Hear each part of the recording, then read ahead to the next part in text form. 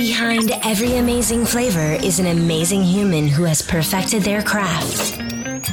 Welcome to Flavors Unknown, a behind-the-scenes look at new flavors and the chefs, pastry chefs, and bartenders who create them, with your host, Emmanuel. I am your host, Emmanuel Roche. Thank you very much for listening today. Every other week, I interview chefs, pastry chefs, and bartenders to discover their secrets behind the scenes. Today is episode 19. And as usual, you can find the show notes at flavorsunknown.com. Click on the episode page. Have you been to Austin? Next time you are there, you cannot miss the big gray-blue glass building in the middle of downtown. It is the Fairmont Hotel. It is the tallest building in the city. It's not surprising, in fact, for the largest luxury hotel in Texas. And today, my guest is the executive chef from the Fairmont Hotel. His name is Andre Natera. And I have to confess that I was a little tense the first time I met Chef Andre Natera, as I knew he wanted to be originally a professional fighter and that he was overseeing more than 100 people and several food and beverage programs at the Fairmont. But Chef Michael Fojtasek from Olamaie, you can listen to his interview on the episode 7 of my podcast, told me that he was in fact a great chef and a true gentleman. And indeed, I spent more than 2 hours with Chef Andre Natera, and this is one of the nicest person I ever met, who was open to talk about anything. This episode is a great one, where you will discover what it takes to work at the kitchen of a great luxury hotel. Chef Andre Natera talks to us about collaboration, leadership in the kitchen, and even he's going to open slightly the veil of the dark side of being a chef. Welcome, Chef. I'm really excited to have you on Flavors Unknown. I'm excited that you have some time, to share with us. I'm excited to be here. Thank you for having me on. So when we talk together, you share with me that as a young adult, you almost made it as a professional fighter. So what compelled you to switch and become a chef and not pursue a professional fighter career? It's funny. If you ask me, what do you want to do when you grow up? I still to this day, I would probably say I wish I was a professional fighter. It was just something that I enjoyed very much as a youth. I boxed when I was young, wrestled, did martial arts and various other things. But there was a certain point where I was basically at a life crossroads. The gym where I used to train at, and there was a lot of professional fighters in this gym, and the coach that was there came to me, a really, really famous fight coach. His name was Sekson Janjira. He was a world champion in Thai style kickboxing and has a good stable of fighters that have made it to the UFC and other kickboxing tournaments. And he asked me, he said, "Hey, I'd like you to turn pro." And that was a moment where, around the same time, I was also offered my first head chef position. I really had to look at things and really had to analyze where I was at in my life and say, what do I want to do? Do I want to be a professional fighter, or do I want to pursue this career of being a chef?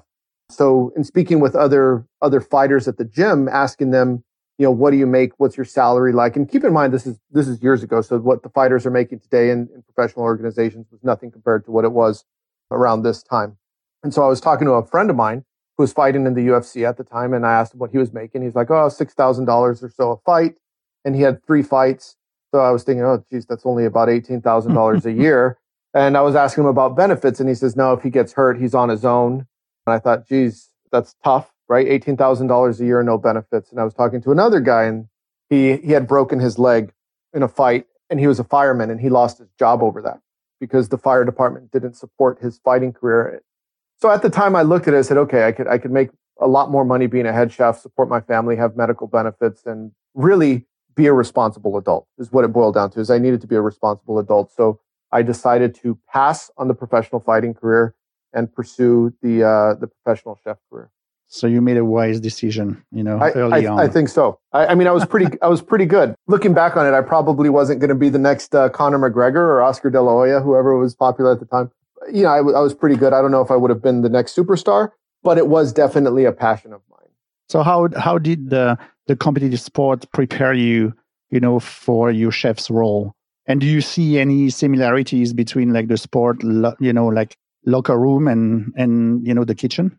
Yeah, definitely. So what's interesting about gyms is the same thing that's really interesting about kitchens, and that's there's a certain social hierarchy inside the locker room or in the training room, and that same social hierarchy applies also in the kitchen. So you have the chef at the top, and then you have his sous chefs, and then the really chef de parties, and then the commis after that. Well, the same thing sort of applies that hierarchy in the gym, right? You have the head coach of everyone, and everyone's very respectful and kind of walks on eggshells around the head coach. And then he has his professional fighters and his amateur fighters, and then the people that are just starting out. So the hierarchy kind of works the same. And the way that it works is, if you're giving crap, you only give crap down. You're not allowed to, speak negatively up. There's a lot of that same mentality in kitchens early on when I first started out. So it was really easy for me to kind of fit in when I first got into kitchens and kind of respect that type of atmosphere and respect the hierarchy. And back when I started cooking, so, keep in mind, I went to culinary school in 1995. So it was a little bit of a different era. And there still was a lot of that locker room style mentality. And the style of humor were the same as well. I would say so. It was a different time. And being a cook back then, being a young cook, I kind of saw like, okay, I know how to fall in line. I know how to fall in line in the kitchen because it was the same way I needed to fall in line in the gym. And it was respect the hierarchy and just like in the gym, it's it's yes coach, and in the kitchen it was oui chef. Same thing. Oui chef, in French. Yep. So today you oversees like the whole food and beverage programs at the Fairmont Hotel in Austin. So which is like the largest luxury hotel in Texas. And you told me as well, like the largest hotel in Austin. That's correct. For the listener, can you briefly describe the different food and beverage concepts at the Fairmont in Austin? Because it goes from the raw bar to fine dining experience, at the Garrison. So you have a whole spectrum of offers when it comes to food and drinks. Yeah, it's an interesting concept. So the first one that I'll talk about is Revue. So Revue is our multi-dining concept, which has an eclectic menu where you could order off our Asian kitchen. You could order out of our Italian kitchen. We have a raw bar. We have a dessert station. And so in our Italian kitchen, we're making pizzas from scratch, making our pastas from scratch. In our Asian kitchen, we're serving, a couple of different varieties of ramen, some different noodle bowls, Taiwanese beef noodle, udon noodles, fried rice, okonomiyaki. And then, of course, we have the raw bar where we have shellfish towers and seafood dishes. And then you could order French crepes and things like that. So that's all one restaurant. So it's a dynamic restaurant where it's great for the hotel traveler, and for the convention business, that people that come in and say, I don't know what to eat, and I'm in the mood for Asian and I'm in the mood for Italian. Well, we could both agree to kind of meet in the middle and get what we want out of this restaurant. So Revue kind of covers all of that.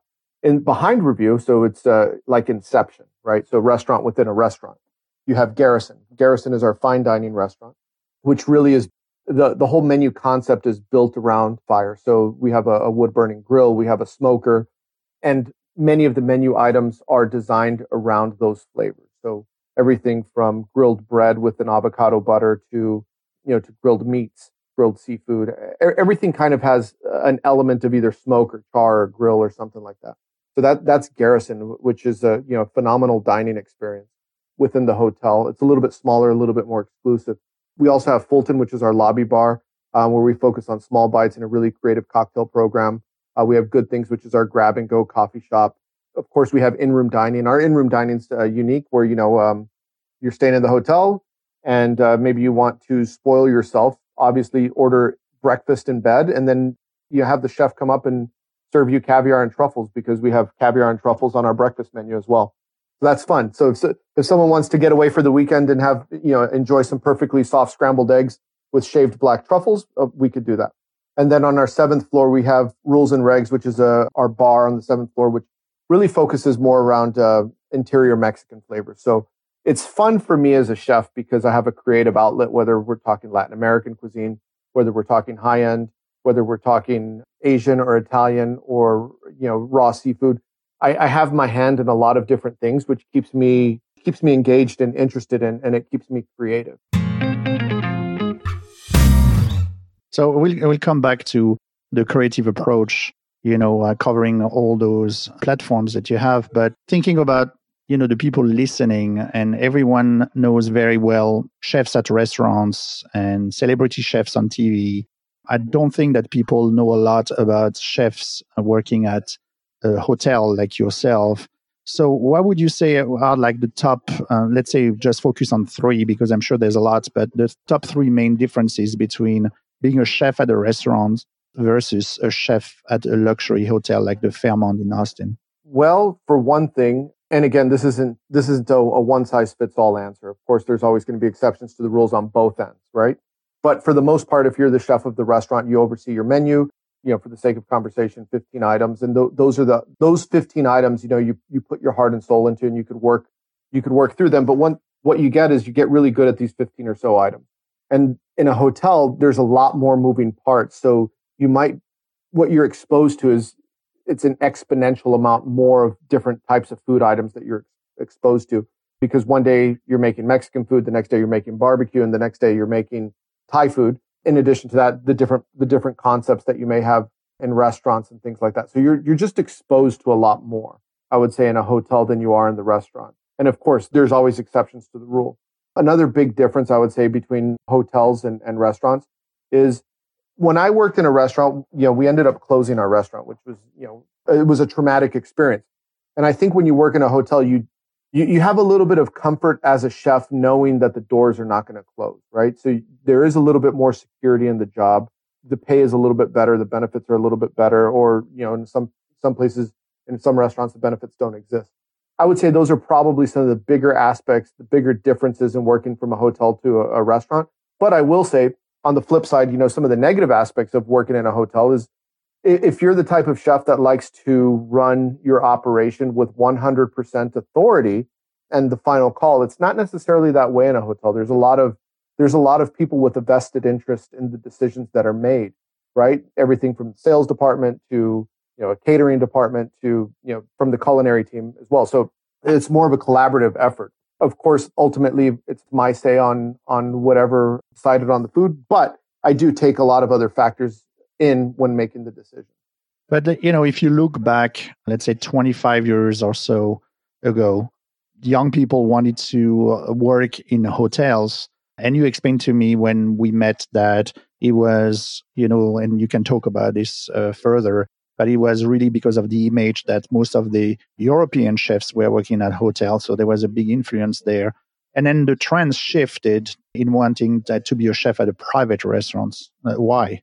So when I went to culinary school, and even before I went to culinary school, and it was part of the influence that I had, we didn't really have the Food Network. It didn't exist. And the cookbooks back then were not necessarily like the cookbooks are now. You didn't have so many chefs pumping out cookbooks. The cookbooks were really recipe books with a couple of pictures, where now they're picture books with a couple of recipes, or idea books, right? So the one television program that everyone really turns to was this TV show called Great Chefs of the World, or Great Chefs of America or US. I don't remember what it was called. But when you would watch these shows, right, as a young cook, you would say, okay, these are the people that I want to work for because these are the people on TV. And these people on this television program were, the chef at the Waldorf Astoria, or, the chef of some other luxury hotel in Beverly Hills, or the chef of some inn in France or something like that, right? So you always saw these hotel chefs or these chefs in country clubs doing these demos of this interesting food. So when you went to culinary school, all your instructors, for the most part, came from hotels and country clubs and would talk them up. And then you watch the TV, and the narrative on TV is you want to be a great chef, because that was the title of the show, Great Chefs. You want to be a great chef, you work in these great hotels. So what the culinary schools were pumping out at that point in time was, if you want to be a great chef, go work in a great hotel. So everyone in culinary school, it was the exact opposite back then. When people would talk, where are you going to go work after graduation? It was, I'm going to go work at this hotel, or I'm going to go work at that hotel. And the people that worked in restaurants were kind of looked upon as, why would you go work at a restaurant? Because it's probably an American chef in the restaurant, where you could go work under a German or an Austrian or a French chef in a hotel or a country club, where you could really learn more, right? So a couple of years later, Food Network comes out, Emerald's on there, and then you start to see this explosion of the American chef. Cookbooks start to evolve. The shift was gradual, but I would say by 2008, 2010, no one was really wanting to work in hotels as much as they wanted to work in restaurants. So it was interesting for me to see that shift happen, where everyone wanted to work in a hotel to now everyone wants to work in a restaurant. I think a lot of that had to do with, the influence of the Food Network and the media and shows like Top Chef and whatnot coming from these great restaurants. And what you saw was you kind of saw the end of an era of the great hotel chef, these great European chefs that were working in hotels. So there was a changing of the guard. And, quite honestly, what you saw was the emergence of the American chef in these hotels.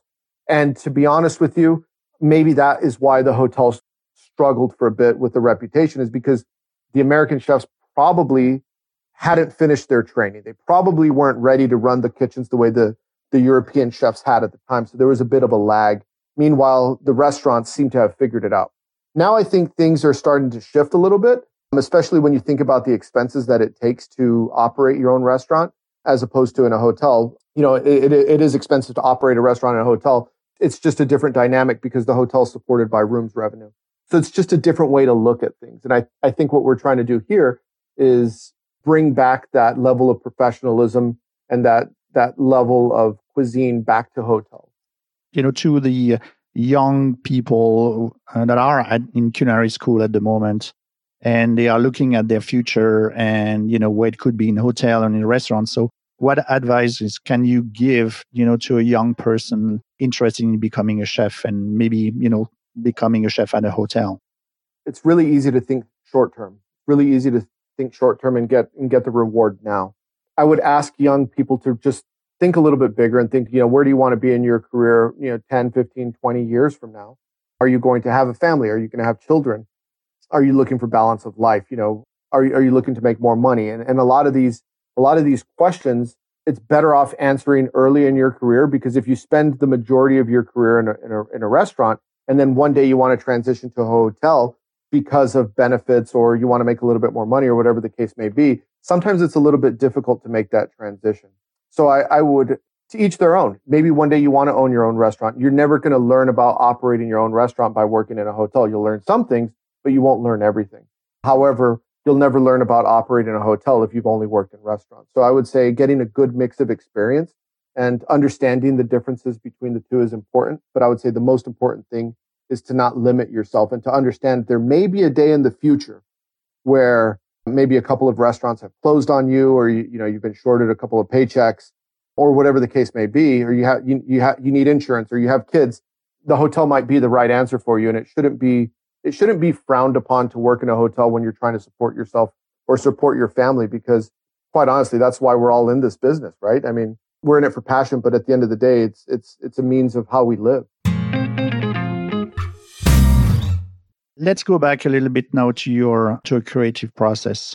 So you have this wide number of platforms at the Fairmont in Austin. So I'm curious, how do you go about creating dishes, for such a diverse menus that you have, from the high-end table restaurant to the Italian and the Asian ones? And, where is your inspiration coming from for, all those platforms that you have? Well, we have a really large and talented team. So I would say the first and foremost, it's collaboration. There's a lot of people that have great ideas, and we're always discussing food and bouncing ideas off each other. Someone from Garrison could be talking to someone in Revue and get inspiration that way or whatever.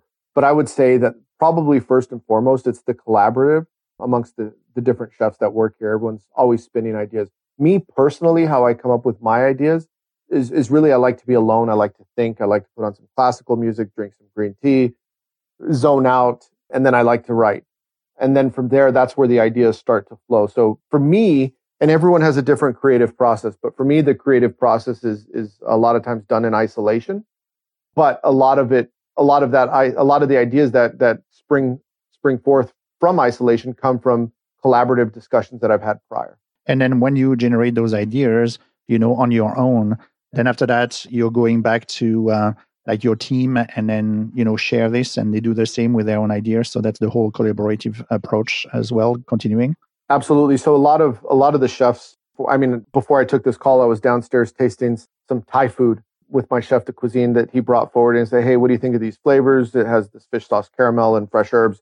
And we're discussing it, and it's great. It's delicious. Can we add a little bit more heat, or can we add a little bit, some texture and add some roasted peanuts on top or something like that? So there's always something for me to try. There's always someone working on a dish, and then it gets put in front of me. I put my opinion on it. The chef will take it back, work on it a little bit more, or it might be the other way around. I might get an idea, work on a dish, and then maybe bring my chef de cuisine or my executive sous chef over and say, hey, what do you think about this? I wouldn't say that there's a straight line on how we create the dishes. Sometimes it's from a discussion. Sometimes it's just from something that we tasted. But in this operation where we have so many moving parts, in a day, I'm trying 3 or 4 new dishes every day. Is the original step coming from like the produce that you guys are working on and linked to like the local, or let's say the seasonal ingredients available? Does it come from like a memory? Does it come from something that you have read on a cooking book, or, so what's the first step for you?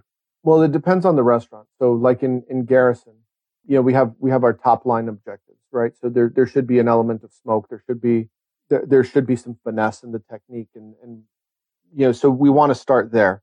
And then it should be seasonal. It should make sense to what we're doing. So when the seasons change and we update our menu, obviously we're going to incorporate, seasonal ingredients, and what can we get from local farms, and how can we utilize the whole plant or the whole animal to make sure that we really reduce the amount of waste that we have in a specific dish.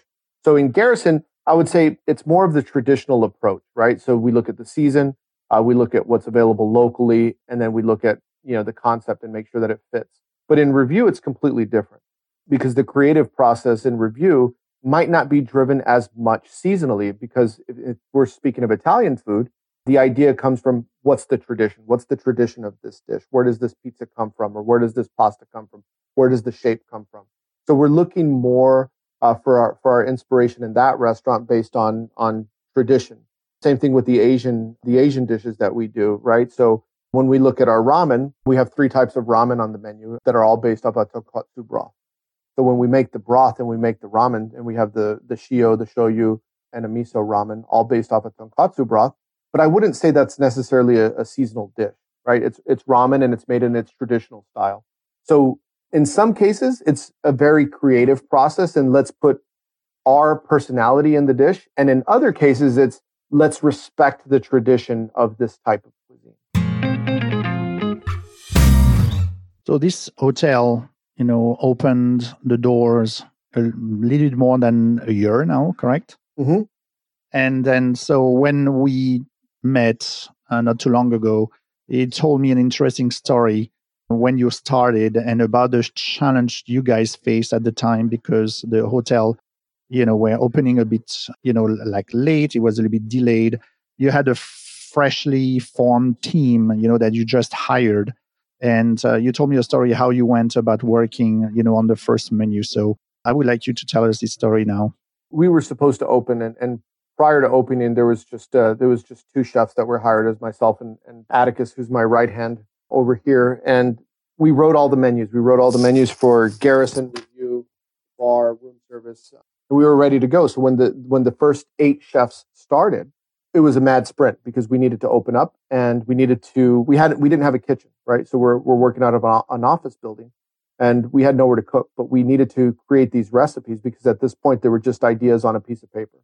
What we did was we rented an Airbnb. Someone was crazy enough to let us make all the dishes in their house. So we went through about 500 dishes, right? When you think about the hotel and all the dishes that we had to create, and many of them never made it on the menu. So for about a month and a half, we had to create these 500 dishes, document the recipes, take pictures, and you had 8 chefs basically working over a 4-burner stove. Wow. Creating, that's insane. about 20 dishes a day, taking photos, writing down the recipes, tasting, and then going back to the drawing board when we needed to. And so this was an early collaboration. So we had, the Jason Purcell, who's our chef of Garrison, our chef of Revue, Matthew Schaefer at the time, Atticus, our banquet chef, our in-room dining chef, our pastry chef. And we're all working out of this house, creating dishes. And the influence was amazing because a lot of the chefs had different walks of life. One chef came from the Thomas Keller restaurant group. Another chef came from Le Bernardin. Another guy came from the Danielle system. So when everyone was coming together and we're talking pasta, for example, one chef is saying, oh, this is how we made it at TKRG. This is another guy saying, this is how we made it at Le Bernardin. Or this is how we made it at Danielle. Or this is how I made it at my restaurant. And then we'd all come together and say, okay, this is the best way that we think it's to be made here. And what ended up, a lot of the recipes were just this amalgamation of different ideas and different iterations of the dish before we said, okay, that's it. That's perfect. That's the best way that we could execute it for our particular operation. So a little over a month later and 500 dishes later, we're ready to go and we're ready to open. There was a delay. So the mad sprint wasn't as needed as much as we went. But I'll tell you what, it was a creative time in my life that I would say it was an invaluable experience, not only for me, but all the other chefs that were a part of that creative process. Exactly. If you could think back when you could make 500 dishes with your closest friends, it was an amazing And maybe time. you just gave another idea for Airbnb. Yeah. To expand their business. Yeah. Use it as a test kitchen. Exactly. So when you're looking back at your career in the hotel, restaurant before and so on, so what are you the most proud of? I think what I'm most proud of as a chef is the people that I've worked under me, the different people that I've seen come up from a cook right out of culinary school, or maybe even a cook with no culinary school that maybe grows into a sous chef position or an executive chef position or a chef de cuisine position. I would say that really the investment in the people and mentoring people and seeing them grow is probably what I'm most proud of. I'm most proud of the people that I've worked with.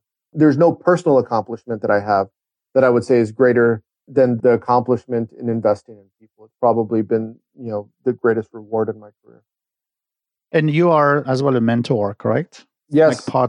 Can you talk to us a little bit about that? Yeah, so I'm a member of the MENT'OR BKB organization, which really is a big supporter of the Bocuse-d'Or Foundation. And they select a competitor every 2 years to go to the Bocuse-d'Or, and they help train them and find them and support them.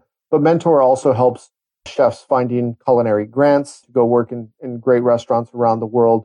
And it brings chefs together for these collaborative events. And I mean, it's a really fantastic organization that definitely is something that I'm very proud to be a part of with some other great, amazing chefs. It's definitely something that if people aren't aware, should definitely look into. So who are the chefs that you look up to and why? There's a lot of chefs that I look up to, but I would say, the chef that I admire the most is probably, Thomas Keller, just for what he's been able to do as a professional with his career, with his legacy. Really what impresses me the most about him is the amount of chefs that have kind of come from his lineage. When you think about all the other great Michelin 3-star chefs that have worked under him, or, Matthew Peters being the first American to win the Bocuse-d'Or, Philippe Tessier, who won silver, or, what Grand Achatz has created, a restaurant empire. Who I had on the show, by the way. Yeah. Yeah. So So you could trace a lot of these chefs back to Thomas Keller. And as far as an American chef goes, I can't think of another one that has produced as many great chefs as Thomas Keller. And I think that's why I admire him the most. As I said, what makes me most proud is the chefs that have worked under me. So I think that's why I admire him very much. You talked to me about, other people, for their creativity. I think that you mentioned like René Redzepi as well. I would say for sure, if you think about a forward-thinking chef, I would say that René Redzepi definitely is someone that definitely I like to read everything that he puts out, every cookbook. I was just wrapping up reading his fermentation book that he just put out. He's very creative. He's definitely started a lot of movements for today's chef. Everything from foraging to what he talks about, time and place, to his fermentation projects that he's doing, to moving his restaurant around the world and doing a Noma pop-up in Australia or Mexico. So I definitely think he's on the forefront. And I would say I'm very curious to see what his legacy will be, because obviously, I think he's the current generation's Thomas Keller, I would say. And anyone in Texas? Yeah, for sure. I think, the chef that I admire most in Texas is probably Dean Fearing at the chef of Fearing's at the Ritz-Carlton. He's just such a down-to-earth chef, complete gentleman. but really understands the marketing and business aspect of it and really understands his customer. And I would say, from a chef that gets it and from a chef that really has the complete package from marketing to mentorship to business savvy and just being a shrewd businessman, I think Dean Fearing is probably the guy that I would say I admire most here in Texas. So you are managing more than 100 people at the Fairmont Hotel. How would you describe your leadership style? It's evolved over time.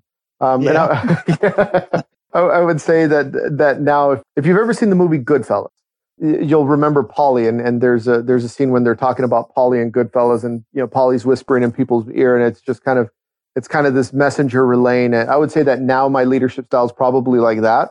I kind of talk to my executive sous chef or my chef de cuisine. I'll whisper in their ears, and they'll take it from there. But I would say when I see a young cook in the kitchen, I really like to spend time with them and really talk to them and explain things to them and coach them through. So the way that I work with someone that's brand new in the kitchen sometimes is different than how I work with someone that's very experienced in the kitchen. I just hold them maybe to a different standard. A younger person, I want to make sure that they really understand the lesson, because I forget that they potentially don't know much about this business or this industry.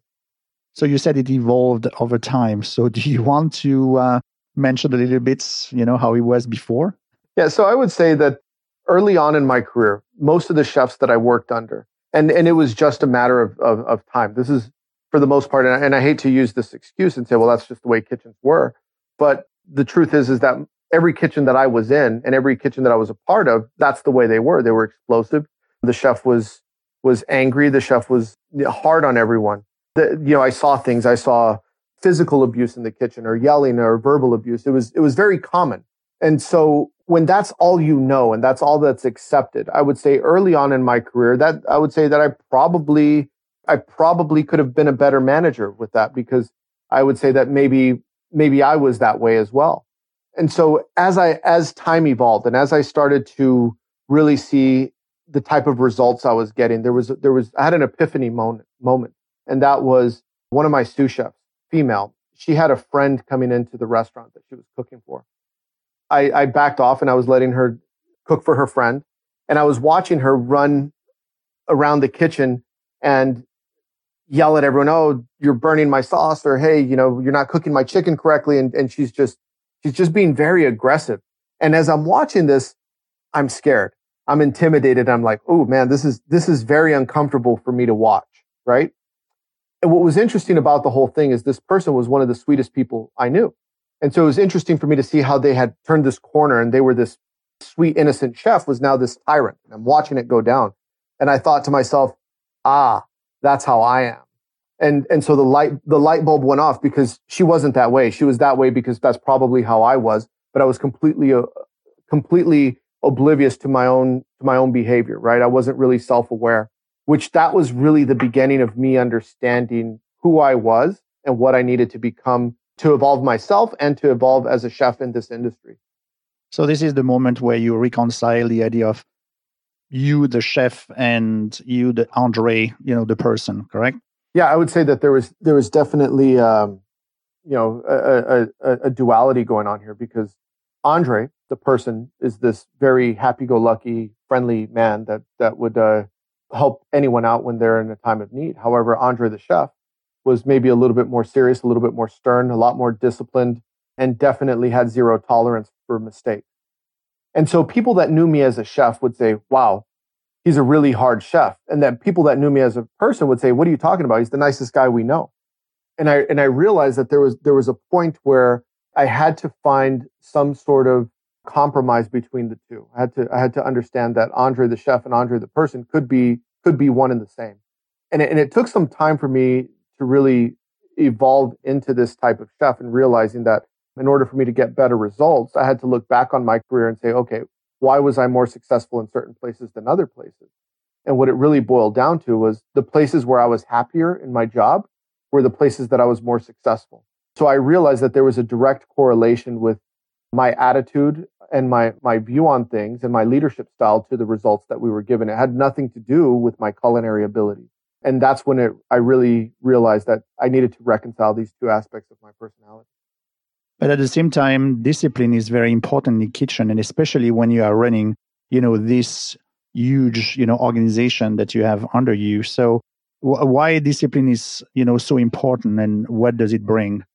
I'll tell you why discipline's important, but I think first it's important that we understand the context in which we use the word discipline, because the word discipline sometimes can mean that you're in trouble. So we're going to discipline this person because they're not doing something the way we want them to do it. Another way to use the word discipline is to say, I have the discipline to work out every day. You're not in trouble, right? But you have the discipline to do something because it's something that's going to yield a better result, right? So understanding the difference, and this was something that I had to understanding the difference between discipline as punishment and discipline as a means to deliver a result because it's the right thing. I had to understand that in order to have a disciplined kitchen, it wasn't that I had to be mean to anyone. It was just that I had to expect consistency from everyone in the most minute detail.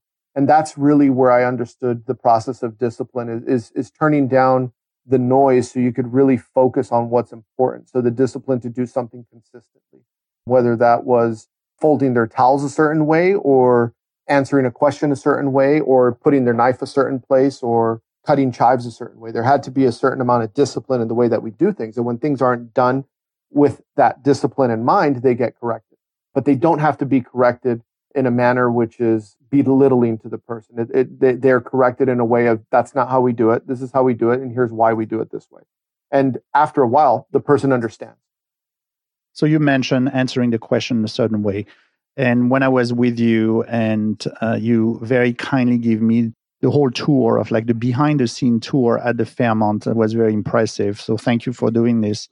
I noticed that every member of your personnel that we were meeting, when you asked there the questions, and greeting them and how they were doing, they all had the same positive attitude and phrase when they answer. Can you please share with us the phrase they said and how is it part of this, your philosophy?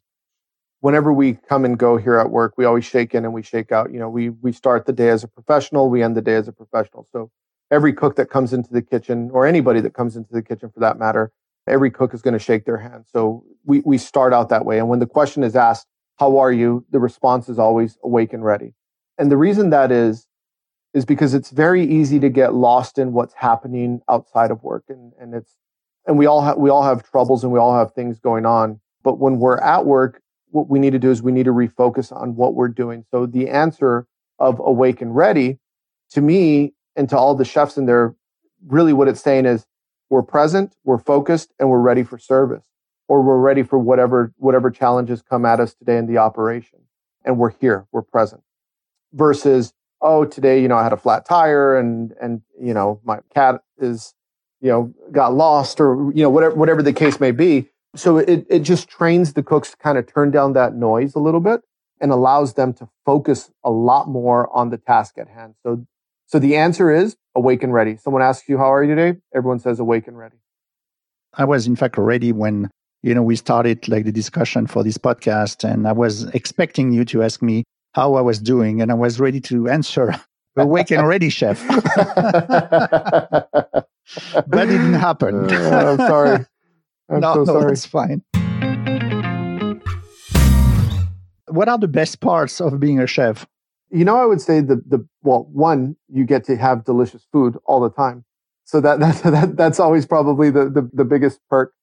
But I would say there's a lot of great parts. But I would say right now in my career, it's about leadership. It's about mentorship. It's about developing others. That's a great part of being a chef. But the other great part, because there's times when I don't want to be a leader. There's times when I don't want to be a mentor. And maybe I just want to stand at a cutting board and chop all day, or I want to skim stock, or, one of these menial tasks that, I've done for many years throughout my career. And what's great about those tasks is it almost puts you in this meditative state. I could just sit there and chop onions for a few hours and I don't have to think about anything. And for me, that's a good way for me to relax. And that's a good way for me to unwind, is just to do these repetitive tasks. That's something that I like to do to unwind a little bit. But I think the greatest thing is just, being creative and working with lots of different people and really having an impact on people's lives. for the people that are listening, we know that there is as well a dark side, of being a chef. It's a tough job. It's not solely about the creativity and the glamour, that you see on TV. There's long hours, there's no weekends. It's a difficult life and work balance. You can have bad reviews, from food critics and multiple types of addictions. A lot of chefs today, share their life experience. So you genuinely shared with me, when we met, a challenging moment in your career. And these moments, are a reality and part of the life of being a chef. So I don't want you to go into too much details, but I think it will be interesting for the people listening and maybe people that are in culinary school or that are young chefs. I would love if you could talk to us about them and how you overcame them. I think how it all started was with a little bit of fame. It's the classic story that you hear so much is you get a little bit of accolades, and then you start to believe what's being written about you, and then you associate your identity with the press that you're getting or the accolades that you receive. What started to happen to me is, which something that I never thought would happen to me. I always thought that I was definitely separate from Andre the chef. I definitely thought Andre and Andre the chef are two different people. But I was involved in this restaurant, and as we got we got a bad review, which affected the restaurant, which affected the people that worked there. So we had to change concepts, and little by little, things just kept getting worse and worse with the press and what was being written. It started to affect all the other areas of my life, and so I couldn't disassociate what was being written with who I was. And so eventually these restaurants closed. It was a big blow to my ego. It was a big blow to, to my friends and my family. And I went through, I went through some dark times because of it.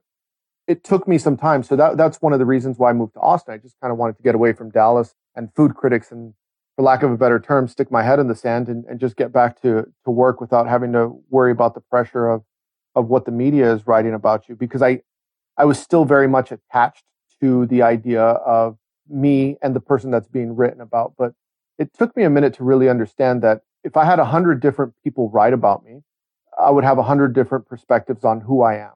But the fact of the matter is none of those perspectives are who I am. It's who they think I am. And so I had to take a step back and realize that what is being written, good, bad, or indifferent, is not me. It's their perception of me or their perception of the product. It took me a moment, but I would say it was very freeing to understand that I was more than just a chef, that the chef was just what I did, but it wasn't who I am. After a few years of just kind of being upset about whether it was a food critic or a bad review, I was able to kind of put that behind me and move forward. And it was difficult. I thought it would be a lot easier. I may have judged other people harshly when they went through a hard time, not understanding why they got so wrapped up in what was written. But when it was staring at me in the face, I had to look at it and say, wow, it's a lot harder than I thought it was to deal with this pressure. So I was glad I went through it because I was able to understand who I was and able to reconcile those two different aspects of my personality. But I think, thank you for sharing. But I think it's very important as well for, people that are out there that are food critics, or I have to say, like, everyone seems to be a food critic now with all the technology that we have, and everyone is able to write a review. But, sometimes that has consequences and impact, not only on the chef, but as well on the whole ecosystems, of the restaurants, because you are not the only one at the restaurant. There's people working there. There are family attached to it. I think it's very, very important to understand that before writing anything, think about, the consequences of your actions. I agree. And you have to think about the amount of money that's invested into a place. If a restaurant costs a little bit over $1 million to open, that's a big financial investment. When you think about all the people that are employed there and, maybe they have 2 or 3 dependents, this is a big impact. Sometimes you're talking hundreds of people that are impacted by a bad review. And sometimes those bad reviews have an agenda. Maybe they're just being written about because they don't like a particular person, or maybe there's a critic feud, or maybe it's just not the popular opinion, or maybe they're trying to spin a certain narrative a certain way to make something else more trendy. So there's a lot of different reasons, but the impact that this has on people's lives, I think, is something that's not discussed enough. And when we talk about having a positive mental outlook, and chefs that have mental health issues, whether it's abusing substances or whatnot, a lot of this is based upon the pressures that one has to support all these people that are tied to the restaurant, whether it's investors, whether it's their own money, whether it's the families of others who are their employees. There's a lot of pressure on a chef to perform. And I'm not sure people recognize that. I think people just go in and say, I was too salty, I'll never go back there, and not understanding that we're dealing with people, that we're going to have mistakes in restaurants, and things aren't always going to come out perfectly. And if it's so salty, it's just easy to give a feedback, to the waiter or to the chef, and that's it, and move on. Right. And not understanding that some of this negative feedback, what are the consequences that it has on certain people, which, in some places they could afford the negative feedback and maybe they thrive off of it, but other places it makes the doors close and people lose jobs. So I think there has to be a little bit more responsibility with this and understanding the larger consequences that go in with negative reviews, whether it's Yelp or local critics. Sure. So thank you, Chef, for sharing this with us. Now let's go into like a more light, discussion. And I always ask, the chef to come up with, a suggestion around like maybe a common ingredients and give an inspiration and a suggestion for the home cook. So we talked about selecting eggplants. There was a lot of interesting dishes that I tasted, on your menu that were, the chance to come to Austin. So what would you suggest, for people, how they can prepare, eggplants at home with a creative twist? The way we prepare our eggplants here is we confit them, some oil, and then we grill them. I really like the technique of confiting them in some sort of fat. Now, this is where you could get creative. So if you have the technique of confiting the eggplant in fat, well, then you could change your medium up. So you could use olive oil, or you could use, a neutral oil, but you could also use duck fat. You could use tallow, beef tallow. You could maybe use chicken schmaltz to confit your eggplant, so you could impart some of that meaty flavor. So to me, this is kind of where the ideas are coming from right now. And then after it's confit, and of course you could add your aromats in there. So, bay leaves or citrus or whatever the case may be. And then I would take that. And then if you don't have a grill, we have a wood burning grill. So I take the eggplants and I put it on the grill, but during the summer or spring, great for barbecuing.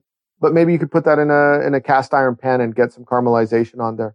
And then just serving it with a beautiful sauce. In our case here, we do a romesco sauce, but a salsa verde or something like that, or a chimichurri would lend itself very well to that grilled smoky charred eggplant and really creamy on the inside with because it's been confit in some fat. That's what I would do with it.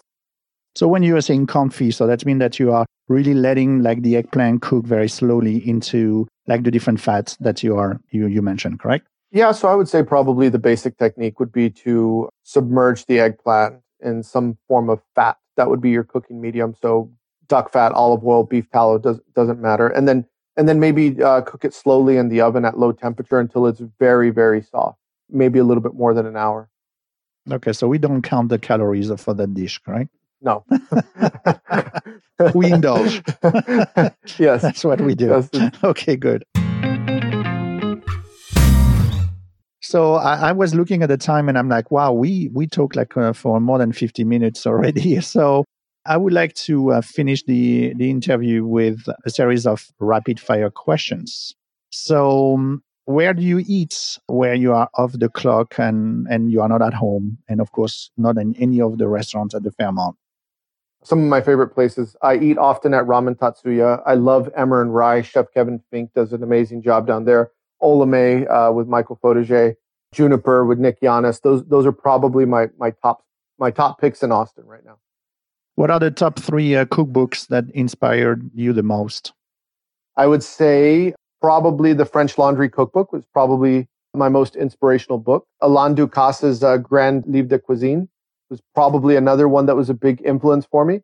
And then, something modern right now that I would say is influencing me is probably this Noma fermentation book. I think it's pretty incredible. Can you give me 3 dishes you could not live without cooking or eating? Ooh, tacos. I would say. What kind of tacos? Come on. I love pastor, chicharron, and maybe barbacoa. I would say those are probably the tacos that I eat the most. So that's probably 1. 2, I love a perfect roasted chicken. Simple, delicious. And then 3, a simple grilled fish. Just a simple grilled fish with lemon. Fill in the blank depending on what the time of year is. What's your favorite guilty pleasure food? I probably eat a lot of nacho cheese Doritos. Probably more than I should. Okay, I bring you a bag next time I come over. What's the first things you do when you leave the restaurant? When I leave the restaurant, I jump in my car. I think about what audiobook or podcast that I'm listening to. And of course, Flavors Unknown. Yes. I try to make a long drive because that's the only alone time I have is in the car listening to something, because when I'm at work, I'm chef, and when I'm at home, I'm dad. So it's the only time when I'm no one's boss. Very good.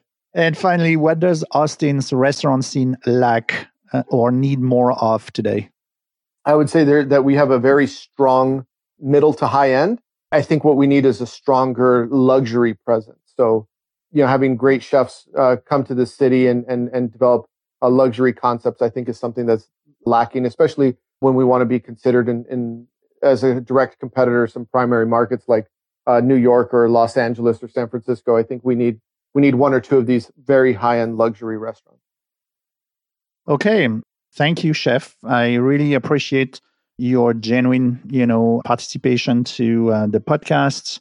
I thank you very much for reaching out to me through the Flavors Unknown Instagram and to, just wave and say, hey, I'm here and I'm listening to your podcast, and I think that we should connect. So thank you for doing this. I had a tremendous experience in Austin in the Fairmont in Garrison, and I'm looking forward to come back. In fact, very soon down to Austin and continue the exchange with you. Well, I'm looking forward to welcoming you back to Austin, and thank you for having me on the podcast.